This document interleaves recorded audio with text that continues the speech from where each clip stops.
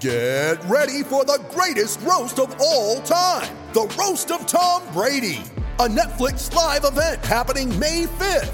Hosted by Kevin Hart, the 7-time world champion gets his cleats held to the fire by famous friends and frenemies on an unforgettable night where everything is fair game. Tune in on May 5th at 5 p.m. Pacific time for the Roast of Tom Brady, live only on Netflix. You ready? Showtime. On May 3rd, summer starts with The Fall Guy. Let's do it later. Let's drink a spicy margarita. Make some bad decisions. Yes!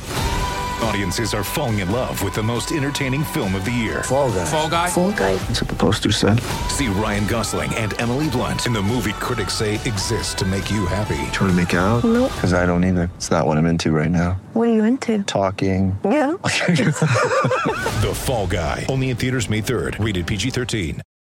Coming up on today's episode, the season is over. Looking back on what went wrong and if anything went right in a sweep at the hands of the Montreal Canadiens for the Winnipeg Jets. But first, from our friends over at DraftKings, the second round is in full swing over in the NBA playoffs. And to give you some skin in the game, DraftKings is offering free-to-play pools every day of the basketball playoffs with a free shot at up to $10,000 in total prizes up for grabs each day, and it's free to play. DraftKings free-to-play pools are super easy to enter. You download the DraftKings app, you go to pools, and you choose from a wide variety of free contests for a chance to win cash prizes. Just answering questions as simple as which team will hit the most threes or which team scores first could grab you $10,000.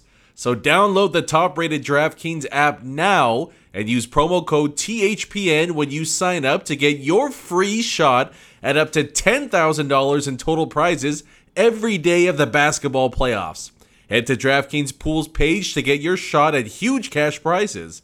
That's promo code THPN for a limited time only at DraftKings. Eligibility restrictions apply. See DraftKings.com for full details. Let's go. Hello, everybody. Recording live from somewhere.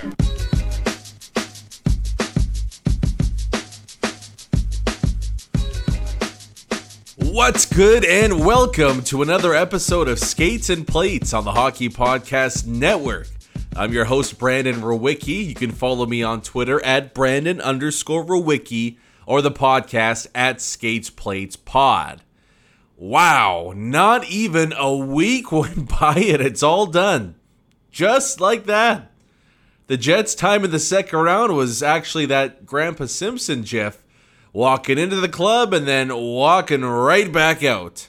I know there's been second round sweeps before in the NHL, but I don't know how many of them happened in under a week, right? With the back-to-back for the Jets, it was just this unceremonious dumping and no chance to even enjoy their brief time in the second round. And I gotta say that, a Montreal series win before the 4-game set started wouldn't have been all that surprising to me, even though the Jets were, I think, favorites going in. I think a lot of people realized it was going to be a hard-fought series against the Habs. But to see the level of domination that took place as Winnipeg struggled to, never mind generate a scoring chance to beat Carey Price, but just to get over the red line half the time, it was just inexcusable. You could point to a number of things, sure, that were working against Winnipeg. The Scheifele suspension, DeMello goes out, some other injuries in the lineup, but that doesn't explain away getting completely embarrassed, specifically in the back-to-back against Montreal. And, I think my man Hustler said it best on Twitter after the game. Watching the series itself was like 6 days worth of an awful root canal. I mean, it was just brutal hockey to begin with. Montreal doesn't play a super aesthetically pleasing style of hockey, but the Jets just didn't offer any resistance. And while Carey Price was brilliant yet again, I just don't think he was challenged all that much. I think Jake Allen could have went in and we would have seen the exact same result happen there. Because really, outside of Connor Hellebuyck dragging this team once again to competitiveness and Logan Stanley's Game 4 offensive explosion, this was about as uninspiring as we've seen the Jets since I can remember watching them. I mean, to me, you have to go to the Game 6 loss to St. Louis a few years back, and even similar to the end of the Claude Noel era. In some of those games where the team just failed to show up. I mean, players, coaches, everybody on the Winnipeg side of things just didn't have an answer for what Montreal threw at them. And that was usually a steady barrage of shots towards Connor Hellebuyck. There was just no response, no alterations, no changes. It just felt like minute after minute after minute of relentless Montreal pressure, and the Jets just didn't have an answer for it. And it was frustrating as hell to watch. I mean, it's just no fun. It's no fun to watch your team struggle in any game, let alone go comatose for an entire series with a chance to go to the Final Four. So, yeah, that was a brutal, disappointing way to end a season that looked like it had a bunch of promise in it just a couple of days ago. One where it looked like the Winnipeg Jets might find themselves overachievers. But in the end, I think the same question marks going into this season plague this team headed into what is shaping up to be one of the most influential, monumental off seasons in Winnipeg Jets 2.0 history. Now, before we get to the offseason talk, because there's going to be plenty of that, unfortunately, over the next few weeks here, we'll dive into basically what the Jets need to do to get back into Stanley Cup contention. We have to break down how it got to this point. How do the Winnipeg Jets fail to realistically even compete against a Montreal Canadiens squad that was the 16th and final seed of the NHL playoff bracket? Now, I don't know if you guys saw this either, but just to, unfortunately pour some more salt in the wounds here and just underline how bad the Winnipeg Jets were in this series. Jack Fraser on Twitter, @JFreshHockey. Great follow. Give him a follow if you don't already. But he had this from the analytical perspective. Montreal had a 66.7% expected goals for percentage at even strength in the series. That was the most lopsided in the NHL since 2008. 2008, over a decade, the NHL has not seen a playoff series that lopsided when it comes to 5-on-5 play. I know Blake Wheeler thought the team was a bounce or two away at times. I know Paul Maurice was trying to stay positive with his message to the teams post-game after, Game 2 and Game 3. But there just wasn't a whole lot to be positive about, honestly. I touched on it a bit earlier there, but who really played good in this series for the Winnipeg Jets? Obviously, outside of Connor Hellebuyck. But in terms of the skaters for the Jets, who had a good series? And you can't even say Logan Stanley, even though he had an outstanding Game 4 scoring his first 2 playoff goals, providing the offense for Winnipeg. Because outside of that, he was, I thought, overwhelmed by the speed and the tenacity of the Montreal forwards. Now, to be fair to the big guy, like I touched on there, he wasn't alone in this. I thought basically every skater on the Winnipeg Jets side had a rough showing this series. That goes for the coaching staff too, right? Like, what were the changes and alterations that the Jets made after, 2 games? After 3 games? Did you see any difference in how the Winnipeg Jets lined up and went after Montreal? No, it was the exact same thing over and over and over again. And despite more than enough evidence early on in the series that what the Winnipeg Jets were doing clearly wasn't going to work, we just saw the same thing get thrown out there time and time again. It was, we're going to try to outskill you with our high-end offensive talent. Even with Mark Scheifele out, we think we still have enough to go toe-to-toe with what Montreal has to offer, and we think Connor Hellebuyck is going to outplay Carey Price to such a degree that the shot clock doesn't even matter in the series. And that is just a completely foolish way of thinking you're going to have success against any team, let alone one that is rolling like the Montreal Canadiens are right now. So how did Montreal do it? How did they absolutely obliterate the Winnipeg Jets through 4 games? Let's break it down here.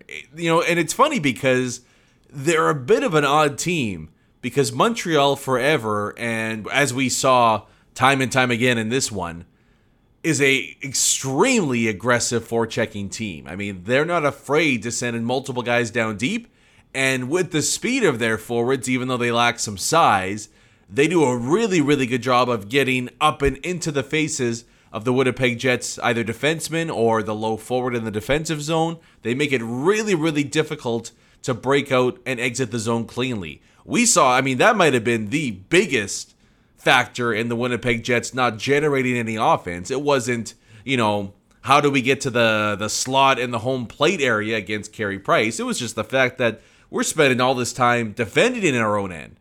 We can't break the puck cleanly and get something going with speed the other way. And Montreal essentially at that point is forcing you to defend. And that, as we know, is maybe the best defense of anything, is not allowing the other team to generate any kind of offensive opportunities. So Montreal's forecheck is maybe their biggest tool in what they do to limit offensive opportunities. But on top of that, not only do they send in a ferocious forecheck at you, but they're very disciplined and they work their asses off to get back into the neutral zone as well. But they don't find themselves in too many odd man rushes against. And you saw time and time again, pretty much 4 Montreal skaters up and around the blue line as the Winnipeg Jets tried to break into the offensive zone. So it's this combination of a 2-man forecheck with a 4-man neutral zone trap that makes it, to be fair, really, really difficult to execute against when Montreal is playing and operating at a high level. So hey, Montreal deserves all the credit in the world for how well they played in that series, right? Like, the Jets didn't play all that well, but the Habs really took it to the Jets and I think maybe exposed some of their warts and some of the ugly truths that lie in their game. There's no doubt about that. But that doesn't mean also that Montreal was unbeatable. There were definitely some chances for the Jets to make this a much more competitive series, and I think to exploit some of the tendencies of Montreal. We just didn't see them do that. I mean, how do you beat what Montreal was throwing out there for the 4 games against Winnipeg? It's doable. You just have to be really sharp about it and precise and everything like that. I mean, especially when you see Montreal put 4 up against the blue line and they're almost daring you to come at them in the neutral zone. I would have liked to have seen, I mean, there's 2 ways you could go about beating that. One is to generate a ton of speed coming out of your own end, short little passes, none of the stretch pass crap that we saw time and time again, but short little passes, work your way kind of methodically through the Montreal neutral zone trap, then you get into the defensive zone, and at that point then you worry about, okay, how do we beat Weber, Sherrod, Edmondson, Petrie, some of the giants they have there on the blue line in Montreal, and how do we get into the danger areas to try to generate some high-danger scoring chances against Carey Price. That's one way to do it. We didn't see the Jets opt to go that route because time and time again, Montreal's forecheck pressured the Jets' blue line into either dumps off the glass or turnover after turnover after turnover, and then we saw some extended defensive zone shifts for the Winnipeg Jets, and obviously that's not their forte. The other option, though, is kind of the meat and potatoes route, if you want to try and get into the Montreal offensive zone and stay there. And it's not pretty, but you don't have a ton of options when the other team is parking the bus up in the middle of the ice. And that's just the simple dump and chase. Again, it's not the way I think you want to try and generate offense against every team, but if a team is going to play passive like that against you, I mean, that's one way to beat it, right? It takes a lot more hard work, but it's a way to go. Yet again, we didn't see the Jets really even try to do that a whole lot, right? Like, the dump and chase still works, although it's not effective as a clean zone entry. But you got to work your ass off to make sure you get the puck back. You have to make life absolute hell for the opposing defenseman, that when they go into the corner, either they're getting hit or there's no time and space to make a play. A turnover is created that way, and then you begin trying to get some offensive pressure towards the middle of the ice and up against Carey Price.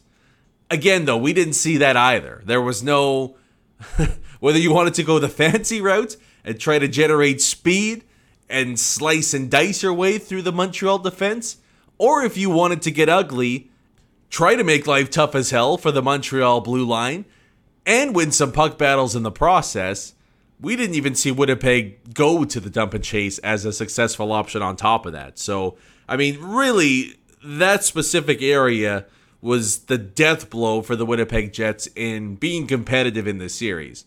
Because if you're not able to get past that Montreal trap in the neutral zone, if you want to call it that, they're going to counterattack, and they are one of the most dangerous teams in the NHL. Even though they don't have the high-end skill, when they get the puck going in transition and they feast off your turnovers, they're a very, very tough team to play against.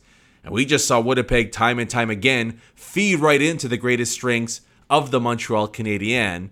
Instead, it was the Habs executing their game plan to perfection, going at a Winnipeg Jets blue line that, let's be honest, was pathetic at moving the puck out of their own zone. I mean, I don't have the numbers in front of me. I don't know if they even exist. But I have to imagine that the Jets turned the puck over more inside their own end than they did make successful passes getting out of the zone. It was really, really tough to watch. That, to me, was by far the most frustrating thing throughout the entire series.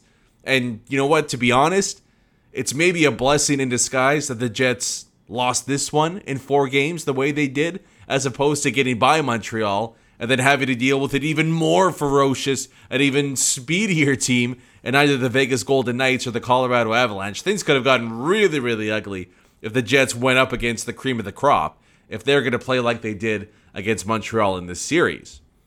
Now, that was more of a macro sense of where the Jets struggled against Montreal.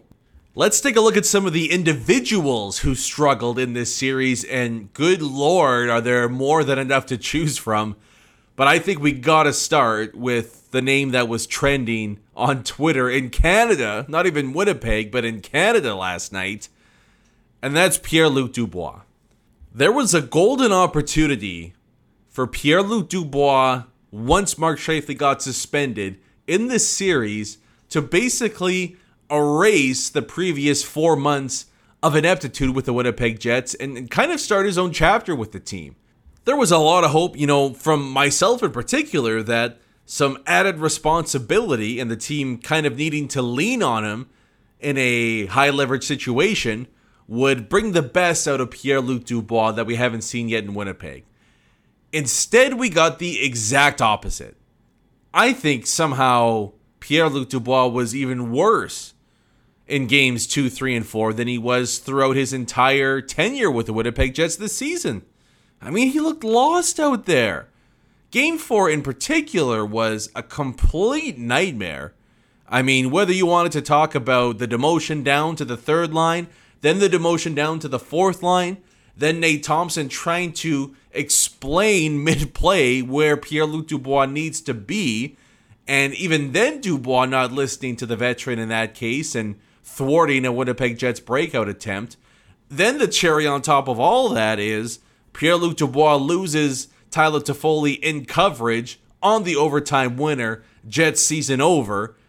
Aside from putting the puck in his own net to end the game in overtime, I don't know if you could have scripted a worse performance from Pierre-Luc Dubois in that final game. I mean, it was just a really, really disappointing way for him specifically to end his first season with Winnipeg.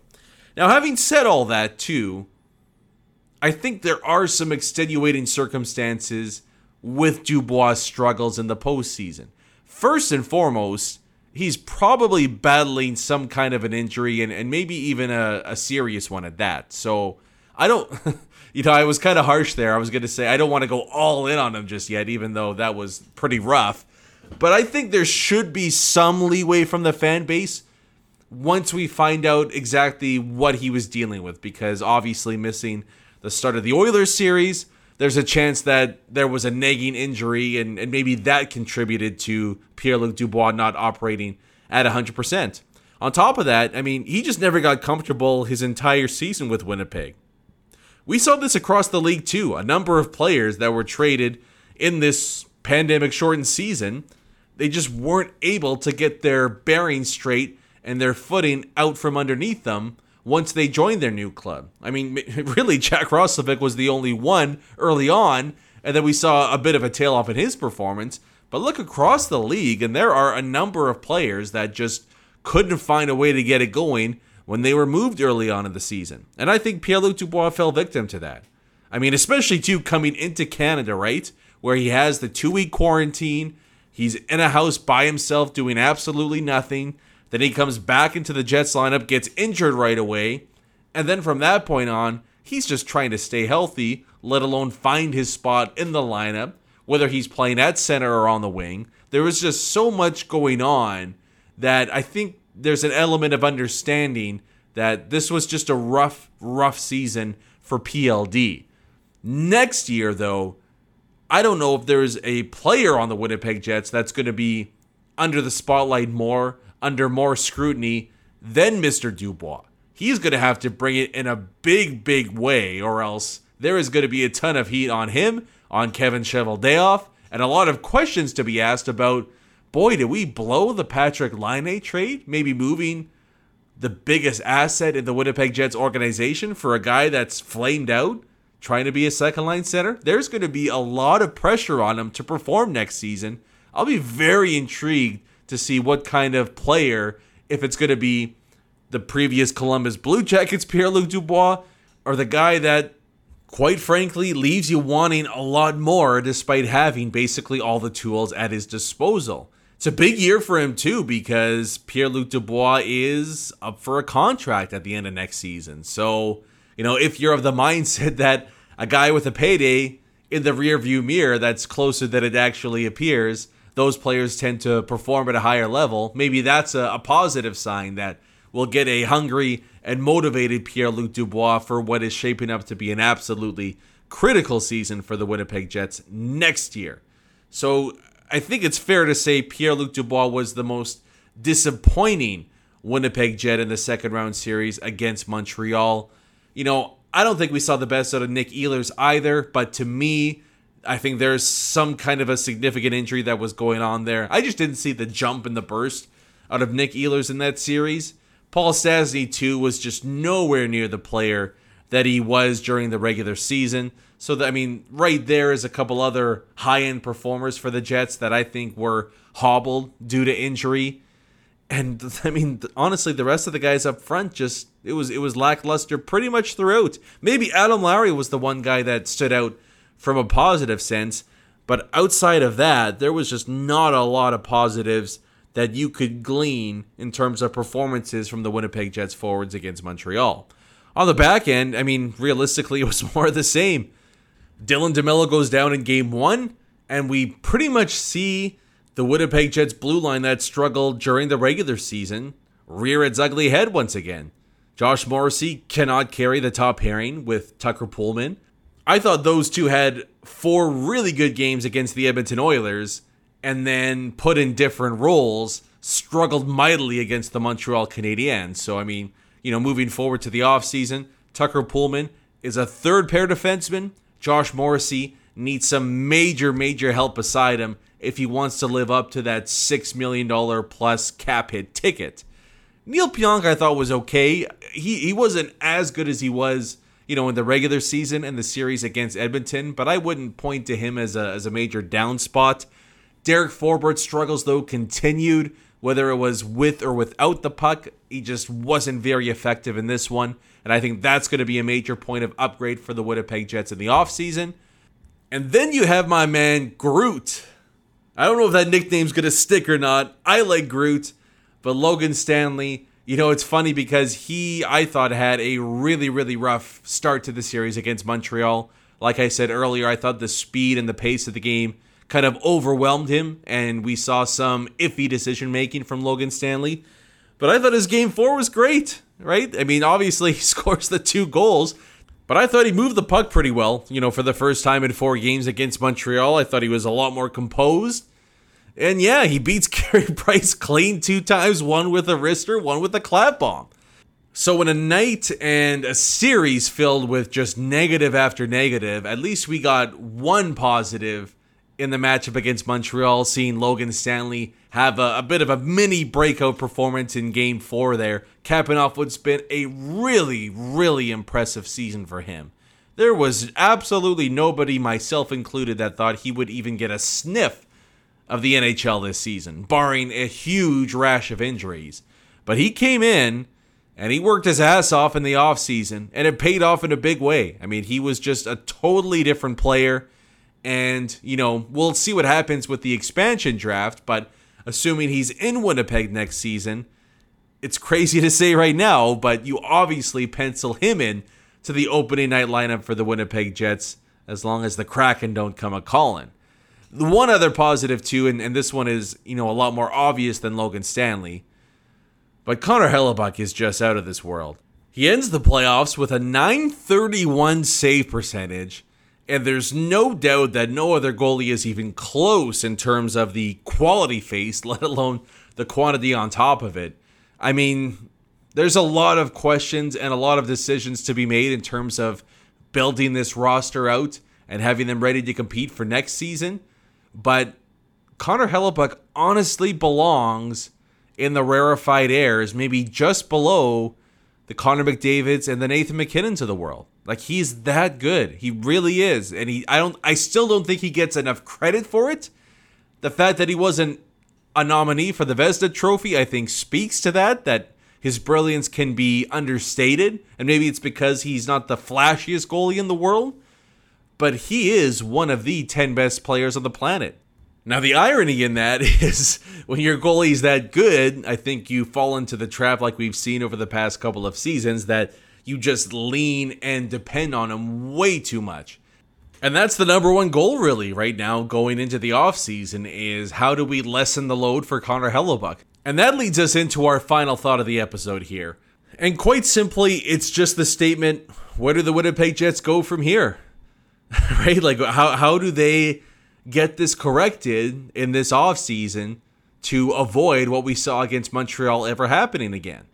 We're going to dive into this in immense detail over the next few weeks, so make sure you tune in for that as we try to figure out what the Winnipeg Jets need to do to get back into Cup contention.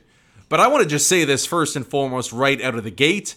This whole defense by committee experiment needs to come to a freaking screeching halt right now. It is just beyond painful to watch the prime of Connor Hellebuyck be wasted by one of the worst D-cores in the NHL year after year. I get that it is a difficult job for Kevin Cheveldayoff, and the Dustin Byfuglien early retirement didn't help matters whatsoever, but I think we're all in agreement here that enough's enough, right? Like, the excuses just have to end here. You just have to fix it now. The past is the past. You have to fix it and trot out, at the bare minimum, a league average defense going into next season. How do you do that? Well, we'll get into that. And if there is an avenue or two where the Winnipeg Jets can improve on what they had this past season, whether it be, reinforcements from the organization or some help elsewhere. Hint, help elsewhere is going to be a big part of it. But there needs to be, at the very least, one impact defenseman brought in this offseason to help stabilize a back end and, in turn, give some support to what will remain a pretty high-octane offense up front. So that's the one thing that I think everyone, no matter which side of the fence you're on here, can agree on. There needs to be a way to bring in some significant defensive help for next season. That, to me, is just a no-brainer no matter who's here. And the reason I say that is there's the chance that we see some significant change in the off-ice department with this hockey club at the start of next season.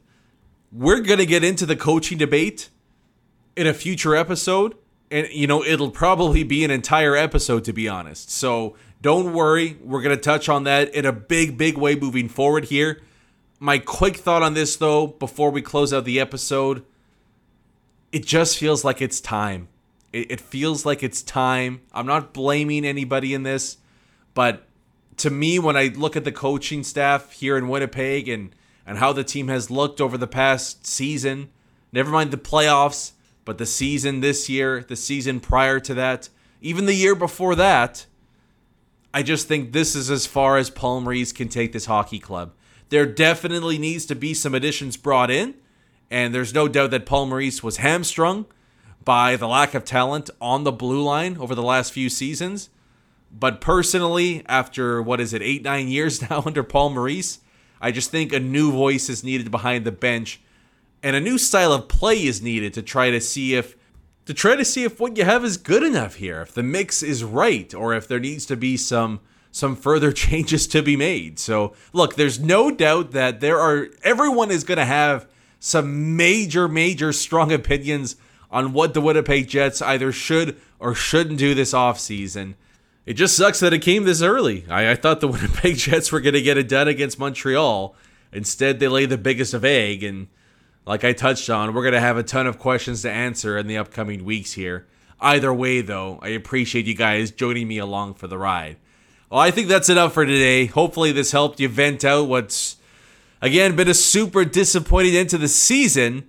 The day after a loss like that really leaves you no choice but to, wallow in the negativity for a little bit. But I guarantee that Friday's episode, though, will bring the positive vibes in a big way. So we're going to kick off our initial off-season preview and get ready for the major summer that's ahead for Chevy and Company. Plus another food interview is coming your way, and it's bagels. Yeah, specifically Hudson's Bagels. Super jacked about this one. A great little spot here in Winnipeg. So if you're looking at, grabbing a solid brekkie in the morning to help kickstart you out of the post-sweep fog, grab a Hudson's Bagel and find out about them to close out the week. Remember, carbs don't count the day after postseason elimination, so you're all good. You can grab a bagel or two and not feel guilty about it whatsoever. But again, thank you guys so much for listening. I mean, it wraps up the first season for me doing the podcast, the first season of Skates and Plates here on the Hockey Podcast Network. It's been a great run. I so appreciate you guys for listening. It really means the world to me. Like it's just been a crazy couple of months. I mean, having a kid is one thing, but losing your job in the middle of a pandemic is another. So I really appreciate you guys, and it means the world to me that you tune in each and every week to listen. So thank you so much for that. And please, if you can, stay tuned in for what's going to be a really busy and a really exciting offseason on top of that. But we're back on Friday with another episode for you guys. In the meantime, this has been another edition of Skates and Plates on the Hockey Podcast Network. I'm your host, Brandon Rowicki. You can follow me on Twitter at Brandon_Rowicki or the podcast at Skates Plates Pod. Peace.